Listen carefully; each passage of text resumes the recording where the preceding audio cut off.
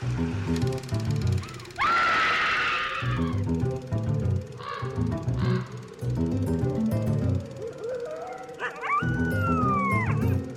and welcome to Scream Scene, the horror movie podcast where we watch every horror movie ever made in chronological order and then we rank them from best to worst. My name's Sarah. And I'm Ben. Thank you for listening to us today. How are you doing today, Ben? I'm doing pretty good. Life continues to have its ups and downs, its trials and tribulations. Yes. Is big news coming to Castle Scream Scene? Yes? No? Maybe so. It's hard to say. Only the very wise know what the future may hold. Only Criswell knows what the future holds. Yes, that is true. This time last week, we thought we had things in motion to buy a townhouse, and then it turned out to not be true. Yeah, that place fell through no fault of our own or the place's, really. Yeah, we just chose to walk away. There were things. To be fair, though, that place didn't check all of our boxes because it didn't even have a cave to store our bats. So, yeah, it's tough. The market in Calgary is tough for caves. Yeah, that's true. You got to find something that will have your caves, it'll have your secret passages, your dungeons. Yeah, like where was I going to put my Iron Maiden, right? I have no idea. Yeah. Yeah. No, and no moat for the alligators. Yeah. Trouble. It's hard. Yeah. So at least, we don't need to rehome our alligators. Mm-hmm. But the search continues. Indeed. How are you, Sarah? Oh, I'm doing all right. I've been struggling a bit because, like many places in the world, Calgary and our province, Alberta, have made the decision to start opening up, even as the pandemic continues. I would say we haven't even made the decision to start opening up. We just decided we were open. Yeah. Kenny said it's up to our own decisions, whether we continue or not. And thus, there are some businesses still with like mask mandates, but the vaccine passport has completely been removed by and large. And so that's made it very hard for me. Last weekend, I had a panic attack in the grocery store. Mm-hmm. Happy to say that this weekend, our weekly trip to the grocery store resulted in a normal experience. No panic attack for Sarah. So that's a good thing. Mm-hmm. You take the small wins when you can. Absolutely. Yeah, so that's how I'm doing. But I am excited for tonight's movie. What are we watching? Well, Sarah, tonight we are watching El Ataúd del Vampiro from 1958, directed by Fernando Mendes. And this is a sequel to 1957's El Vampiro. So what does the title translate to? The Vampire's Coffin.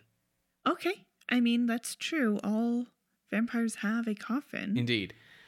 In terms of movie production time, it hasn't been that long since El Vampiro came out. Mm-hmm. But in terms of how busy 1957 and 1958 have been with horror films and thus episodes of the show have passed, it's been a while for us since we saw El Vampiro. 23 episodes. Yeah, that's like half a year. Yeah, I suppose so, hey? Yeah. Yeah. So with that in mind, why don't you give us a little recap of the original film, the story, the guys who made it, what its deal was? Because there were 3 different movies in 1957 called The Vampire. There was The Vampire, there was I Vampiri, and there was El Vampiro. So El Vampiro is the Mexican one. I Vampiri is the Italian one. Right. And The Vampire is the American one. Mm-hmm. Yes. In the case of El Vampiro, so we covered this film in episode 222.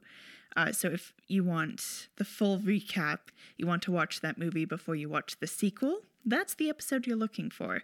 It is currently ranked at number 50. Which is pretty darn high on the list these days. Yeah, we originally ranked it at number 41. So that kind of also speaks to, in over 20 episodes since watching it. It's only moved 9 spots. Yeah. Now, it is directed by the same director, Fernando Mendes. It's often seen as kind of being the start of the horror renaissance in Mexico.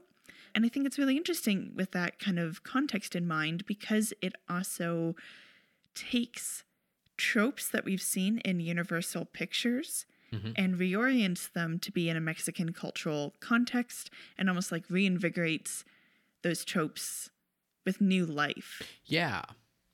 So the story, it's a little convoluted. Yes. But I think I have it nailed down here.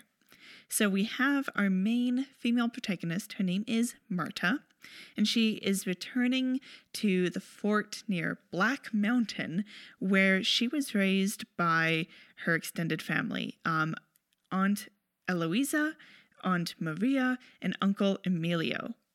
Now, the reason she's coming back is her Aunt Maria is sick. By the time that Marta arrives, however, Maria has passed and has been buried. Eloisa, strangely, hasn't aged a day since Marta first left, and she also introduces Marta to a new neighbor named Count Duval, who also is looking to buy the fort. Eloisa wants to sell, Emilio doesn't want to sell, and Maria also didn't want to sell. Maria's stake in, owning the fort has been bequeathed to Marta, so now Marta has to kind of make the decision. Meanwhile, a man named Enrique arrived at the same time as Marta, and they actually got a ride up to the fort at the same time.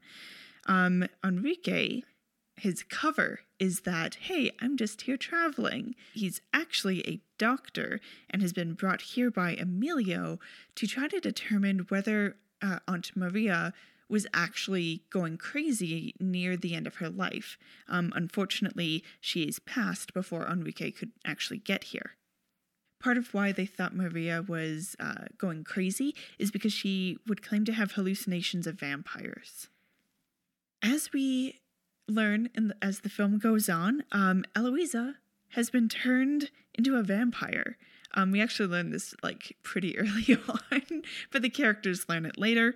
And she has been turned into a vampire by Count Duval, who is actually the ancient vampire Lavud, whose family were aristocrats in this area and used to own the fort. Lavud's brother is actually buried in the crypt in the fort, and Lavud wants to buy the fort so he can get access to the crypt to get to his brother to bring him back to life. Mm-hmm.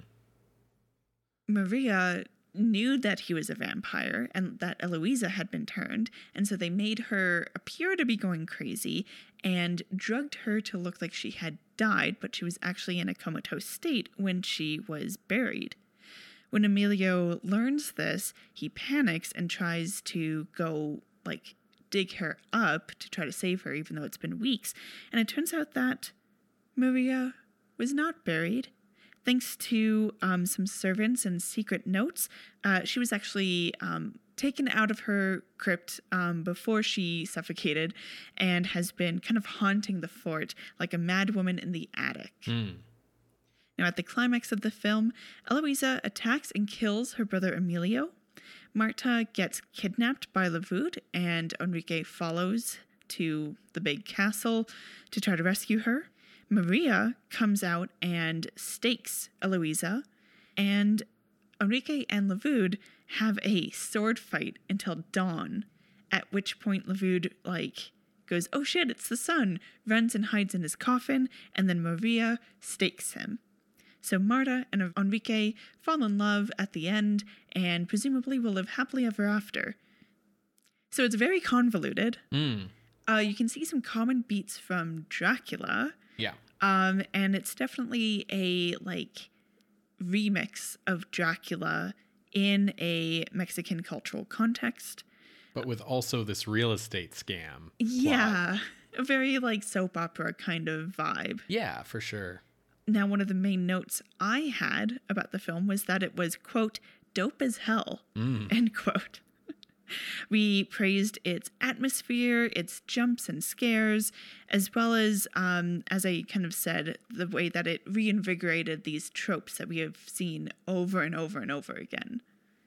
But I know that this was directed by the same guy, so I'd love to hear what Fernando Mendes has been up to for the past year. Yeah, so you said that the characters presumably lived happily ever after. Well, you presumed wrong. No! So, El Vampiro had actually been like a surprising smash hit. It was huge. It was a breakthrough film for the Mexican horror genre, being both a critical and box office hit.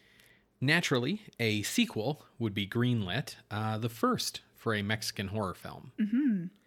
Fernando Mendes returned to direct. This would be his third horror picture in 2 years, since he had also done The Body Snatcher in Mexico before, which was the one with like wrestlers and stuff. Yeah. And a ape guy brain thing. You remember? Yeah.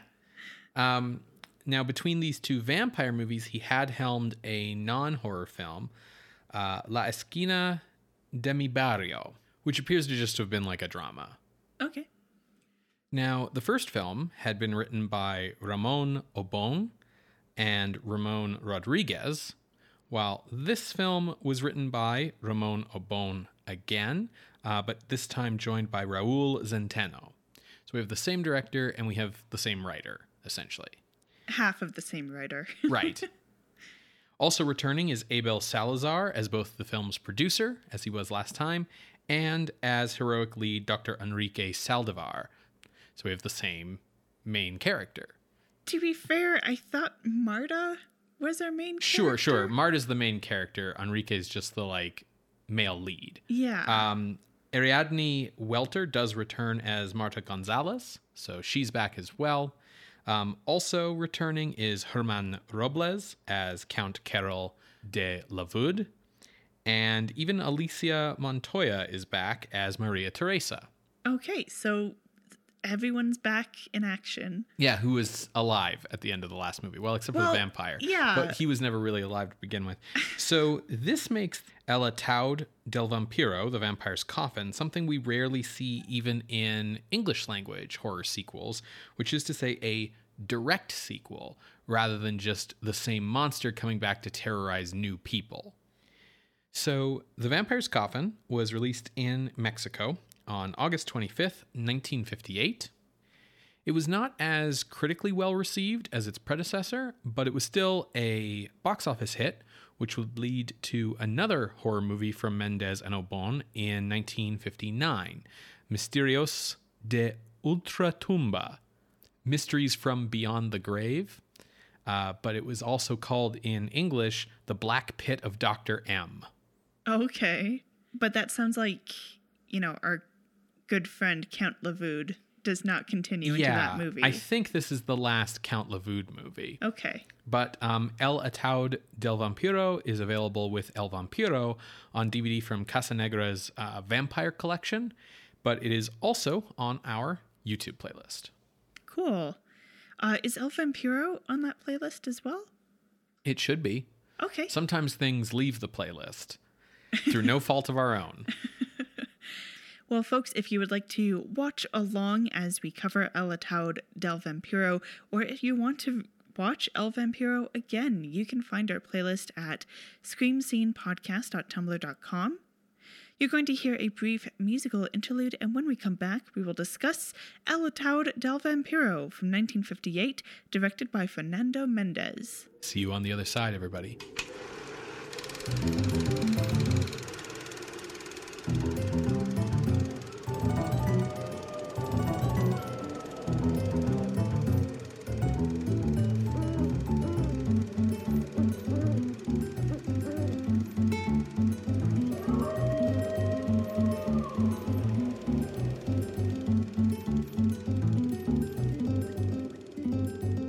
Welcome back, everybody, to Scream Scene. We just finished watching El Ataúd del Vampiro from 1958, directed by Fernando Mendes. Sarah, what did you think of the movie? I really liked this. Yeah, this movie dope as hell. It's 2 for 2. Yeah, I think it's a great sequel. I think it's a great movie in and of itself. I think you don't need to have seen El Vampiro to watch this movie. Yeah. It's definitely better if you have, but it's not like a, Marvel Cinematic Universe situation. Sure. What did you think? Yeah, I really enjoyed this. I think it's a lot of fun. I think it manages to inject comedy into the story without becoming a horror comedy and like undercutting itself. Yeah, I noticed that as well. Yeah, it's also like very different from its predecessor. Like, yeah, it avoids the typical thing we see in horror sequels of like same monster, new characters. But then in using the same characters, it also avoids the sequel problem of like, it's the same story on a different day. Like the Count's not after like a real estate scam again or something like that. You know what I mean? Like they don't just do the first one over again. They do something different. Yeah. Yeah, no, it's good. Let me tell people about it and then they can see just how different it is. Okay, dear. When the film opens, we see 2 men sneaking into the crypt of Count Lavoud. Now, Maria, Aunt Maria, does try to stop them, but they push her off and manage to get away with the Count's coffin. These 2 men are Dr. Mendoza and his hired hand, Barraza. They bring the coffin to the local hospital, and Dr. Mendoza pays Barraza off, but Barraza spots the, big fancy medallion around the Count's neck, and so he's like, well, I'm going to be coming back for that. Meanwhile, turns out Dr. Enrique works at this hospital with Marta as his nurse. Now, she has been working as a nurse here to kind of get her life back on track, but she is planning to go back to the theater where her job was before, where her passion lies, and they actually have a big performance coming up later this week. Yeah, it's sort of implied that, after the events of the first movie, that Enrique has been, treating Marta essentially for, PTSD? Yeah, post-vampire stress disorder. PVSD? Right. And, trying to convince her that, nothing supernatural happened. Yeah, it wasn't a vampire. It was just a guy who thought he was a vampire. Right, just a regular guy who was really into blood. Yeah. I believe those are called serial killers, but so Enrique gets paged to go help Mendoza. And Mendoza, when he shows Enrique, look, I got the coffin of the guy who you said was a vampire, Enrique flips out and he's like, no, he wasn't actually a vampire. What are you talking about? Ha ha ha ha. What are you doing? Mendoza has done all this because he wants to dissect Lavoud to learn more about vampirism. He's a bit of in that mad scientist trope of for the betterment of science, I need to determine how much of a vampire is fact or fiction. It's kind of neat. He's talking about the reason they don't have reflections in mirrors is because their skin cells are transparent to light rays or something. I don't know. It's neat. It's neat. So with this plan to dissect Lavoud, Enrique and Mendoza leave the room to go grab the instruments. And this is when Barraza sneaks in to grab that medallion. To do so, he has to remove the stake, which means that Lavoud is back in action. He hypnotizes Barraza and makes him his slave. As Mendoza and Enrique come back and discover that Lavoud is gone, Aunt Maria finally arrives to the hospital to be like, Enrique, the Count's been stolen. He's like, I know, he's been stolen twice. And so Maria's like, well, we have to protect Marta because you, her, and me, we are going to be targeted because we foiled his plans before. But above all, we must protect Marta. So Lavoud has already made his way to Marta and basically plans to turn her. Part of this is part of a very complex mating ritual for vampires, which involves putting his medallion around her throat. Meanwhile, Barraza takes Lavoud's coffin to the local wax museum, and Barraza knows the owner of the wax museum because they shared a cell together, and he basically shakes his fist enough to be able to use the basement as headquarters. Yeah, he needs a place to lay low for a while. Yeah. Till the heat from this vampire theft dies down. When they see that Lavoud is gone, Mendoza and Maria go to the wax museum because he's like, well, that's where I met Barraza, so maybe Barraza knows something. And as they are there, Mendoza and Maria are attacked. Mendoza gets basically strangled by Lavoud, and Maria tries to hide in the Iron Maiden, and Barraza closes it, and she gets squished. Yeah, it's I mean, on the one hand, it's kind of like gruesome. Like he like closes the door and she gets like stabbed by the spearheads. And you can see the resistance when he's closing. Yeah, and there's like blood that trickles out of it afterwards. On the other hand, girl, what are you doing hiding in the Iron Maiden? Yeah, she Poor choice. Poor choice. Now, Enrique is hesitant to tell Marta that Lavoud's back in action because of that post-vampire stress disorder we talked about. But he finally does because it's becoming increasingly clear that Marta has already been targeted by Lavoud because she has been going into these hypnotic states. When Enrique tells Marta, he's like, I've tried to tell the police about the vampire. They don't believe me. We're on our own. So you continue to wear the medallion to lure Lavoud out, and then we can get him that way. And Marta's like, well, I don't know. And he's like, no, you're going to do this. By the way, you need to wear this medallion during your performance that you're getting ready for right now. So she wears this giant medallion as she's doing her performance. It is during this performance that she gets whisked away by by Lavoud.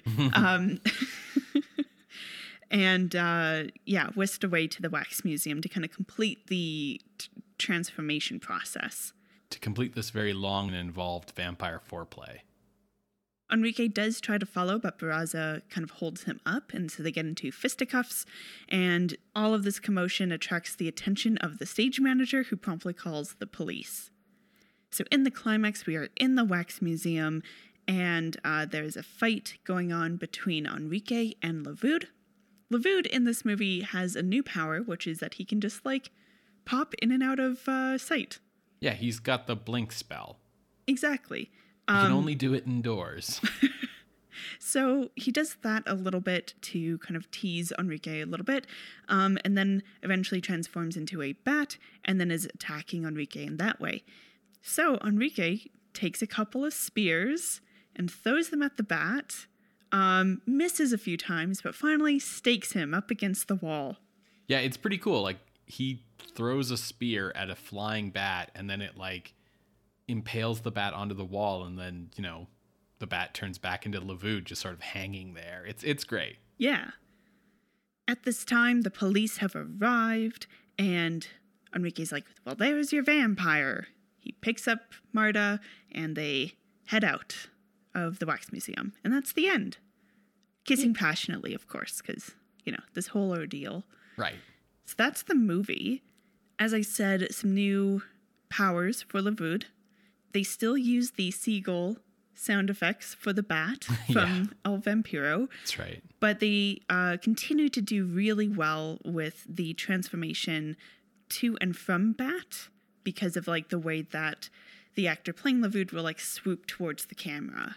Yeah, the special effects are very simple.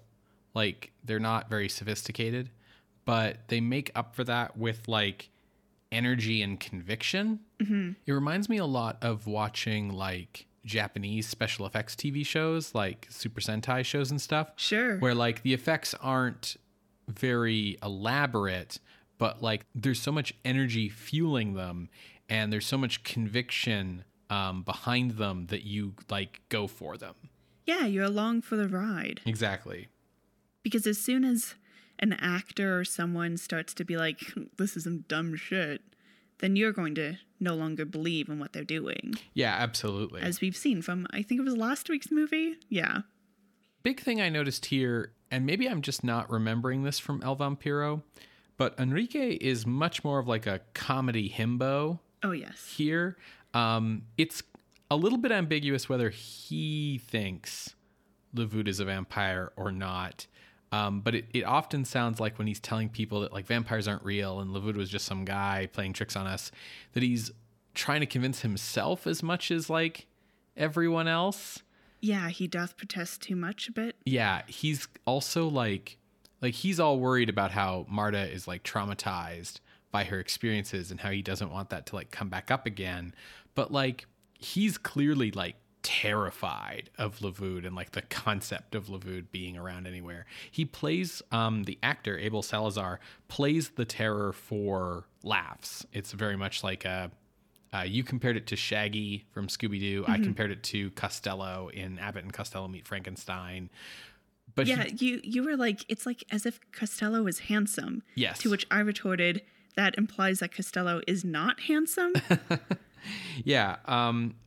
It's a good comedy performance, though. Mm-hmm. Like, it works as a characterization for Enrique because Salazar plays it really well. And despite his version of Enrique here being this kind of like useless comedy himbo, it doesn't undercut the rest of the movie too much. Yeah, it's a really good balance. And I think it's because the comedy doesn't detract or pause the pacing. And in fact, because the comedy is coming from him being so scared, like it's not like we are pausing the movie to make a comedic scene about someone shaving or like bumping into skeletons in a closet, both of which we've seen in older movies. This is a comedic performance of terror that is designed to emphasize that this is scary. Right. Like, it doesn't undercut Lavud is the thing, right? Like, yeah. Lavud is still very, like, powerful and menacing and terrifying. And charming as ever. Right. They cast a good guy to play him, Ben. Yes. Yeah, Herman Robles is fucking great in this movie. I think he's even better here than he was in El Vampiro, because in El Vampiro, he was kind of like teamed up with like Eloise and like this whole complicated real estate scam thing. And he had like minions and shit. And here it's like just him and Barraza, who's kind of Barraza is like if Renfield was like a goon. He reminded me of Charles Bronson in House of Wax. Yes. Yeah. It's like, you know, you got to imagine if Renfield was like a brute. I don't know, boss. What do you want me to do about it? You know, like, hey, give me some rats here. I'm starving. So, yeah, like Robles is really great. He like really perfectly does the whole like charming vampire dude shtick. Like he's doing all of that stuff just perfectly. There aren't scenes where it's like people making fun of the vampire or like, you know, being not afraid because they're too stupid to be afraid kind of thing.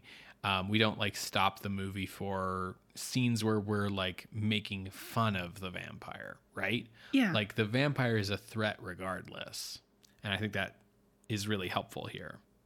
Looking back at my notes for El Vampiro, Enrique was much less of a himbo. He's definitely kind of more of, like he's the one who's doing the research and discovers that like, it's like this whole mining, like real estate scheme thing. Right, yeah. And all of that. So it's interesting that they've kind of changed that role for him here. But I think it works really well because it makes it feel like the characters are more out of their depth. Sure. And the other thing that really helps with that is the fact that people die so quickly. Right. Yeah. Like I was pretty shocked by Mendoza and Maria getting offed like so early in the movie. It's actually pretty shocking. Yeah. It was just like, oh, okay. Especially because Aunt Maria is kind of our expert here. Yes. And so her getting got so quickly definitely was like, oh, okay. Yeah, it's really just our two intrepid heroes now. Yeah.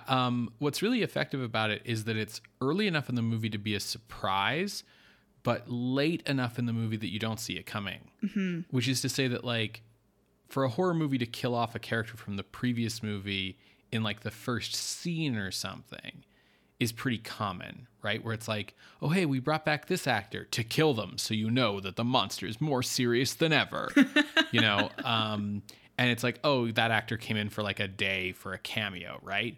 Maria sticks around like long enough that you're like, oh, right, Maria, she was cool in the last movie. What a badass. And then like she gets killed and you're like, oh, damn, And she's killed by Barraza. Yeah. Which I also, okay.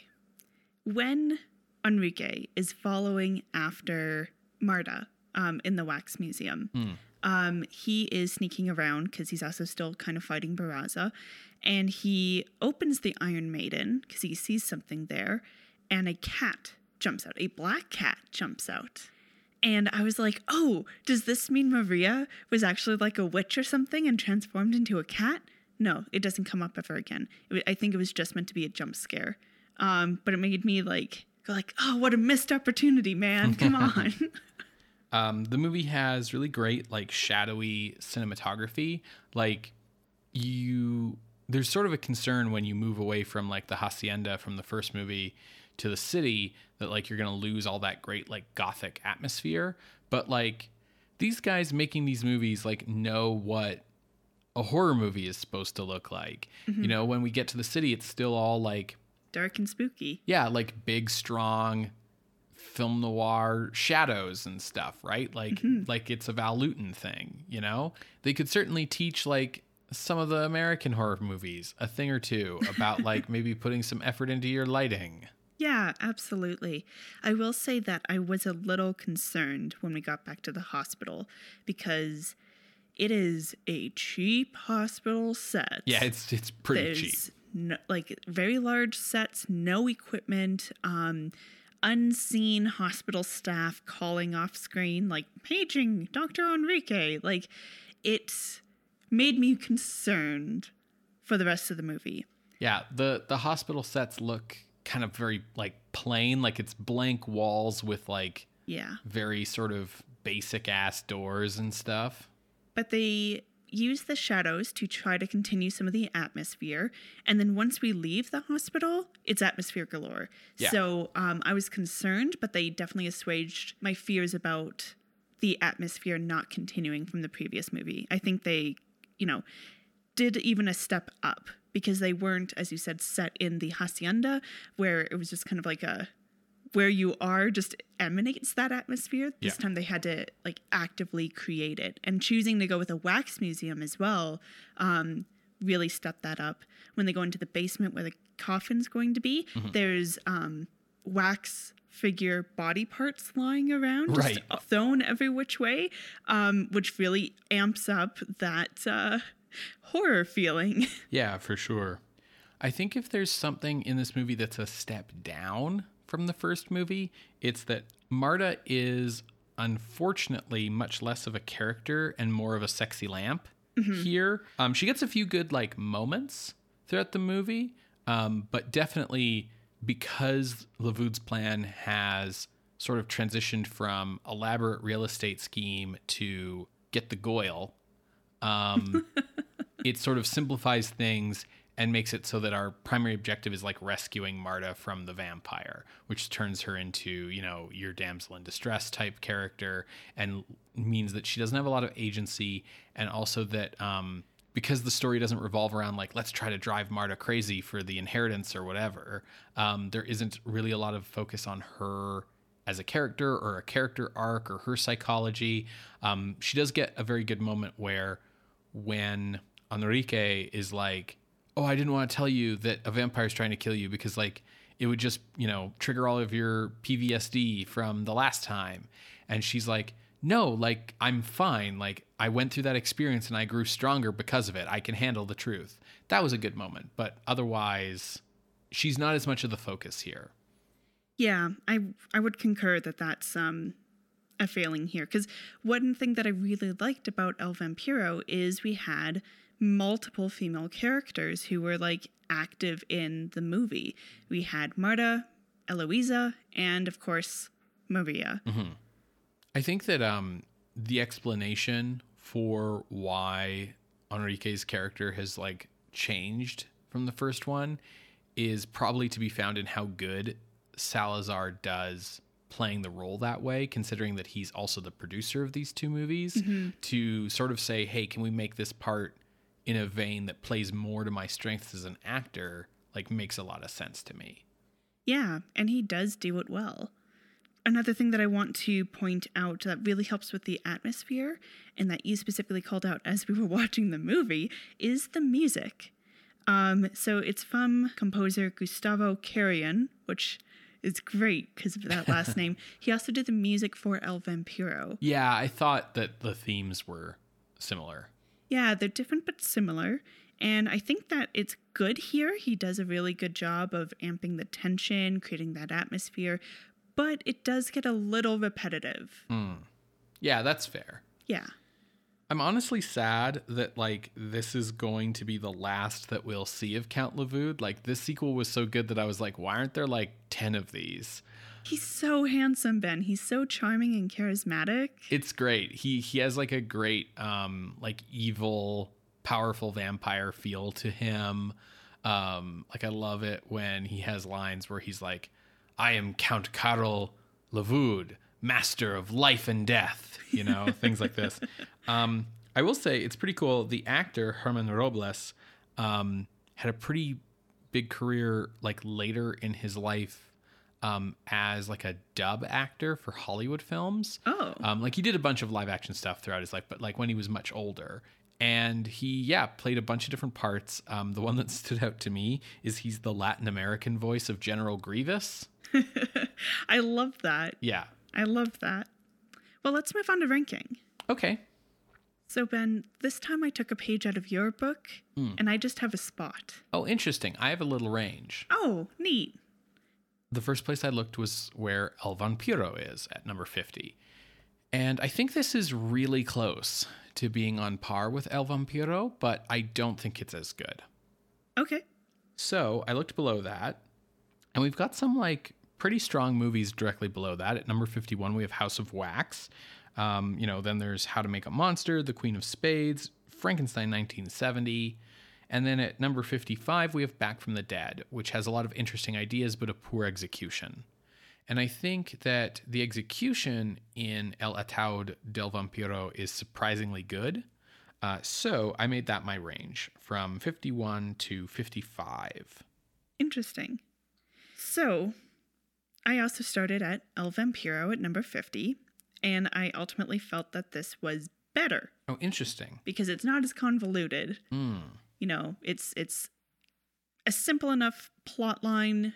We've seen it many times, but they do enough to spice it up by bringing in, like, almost inspirations from House of Wax and Phantom of the Opera. Right. Yeah, we're taking inspiration from different old horror movies than we were the first time. Yeah.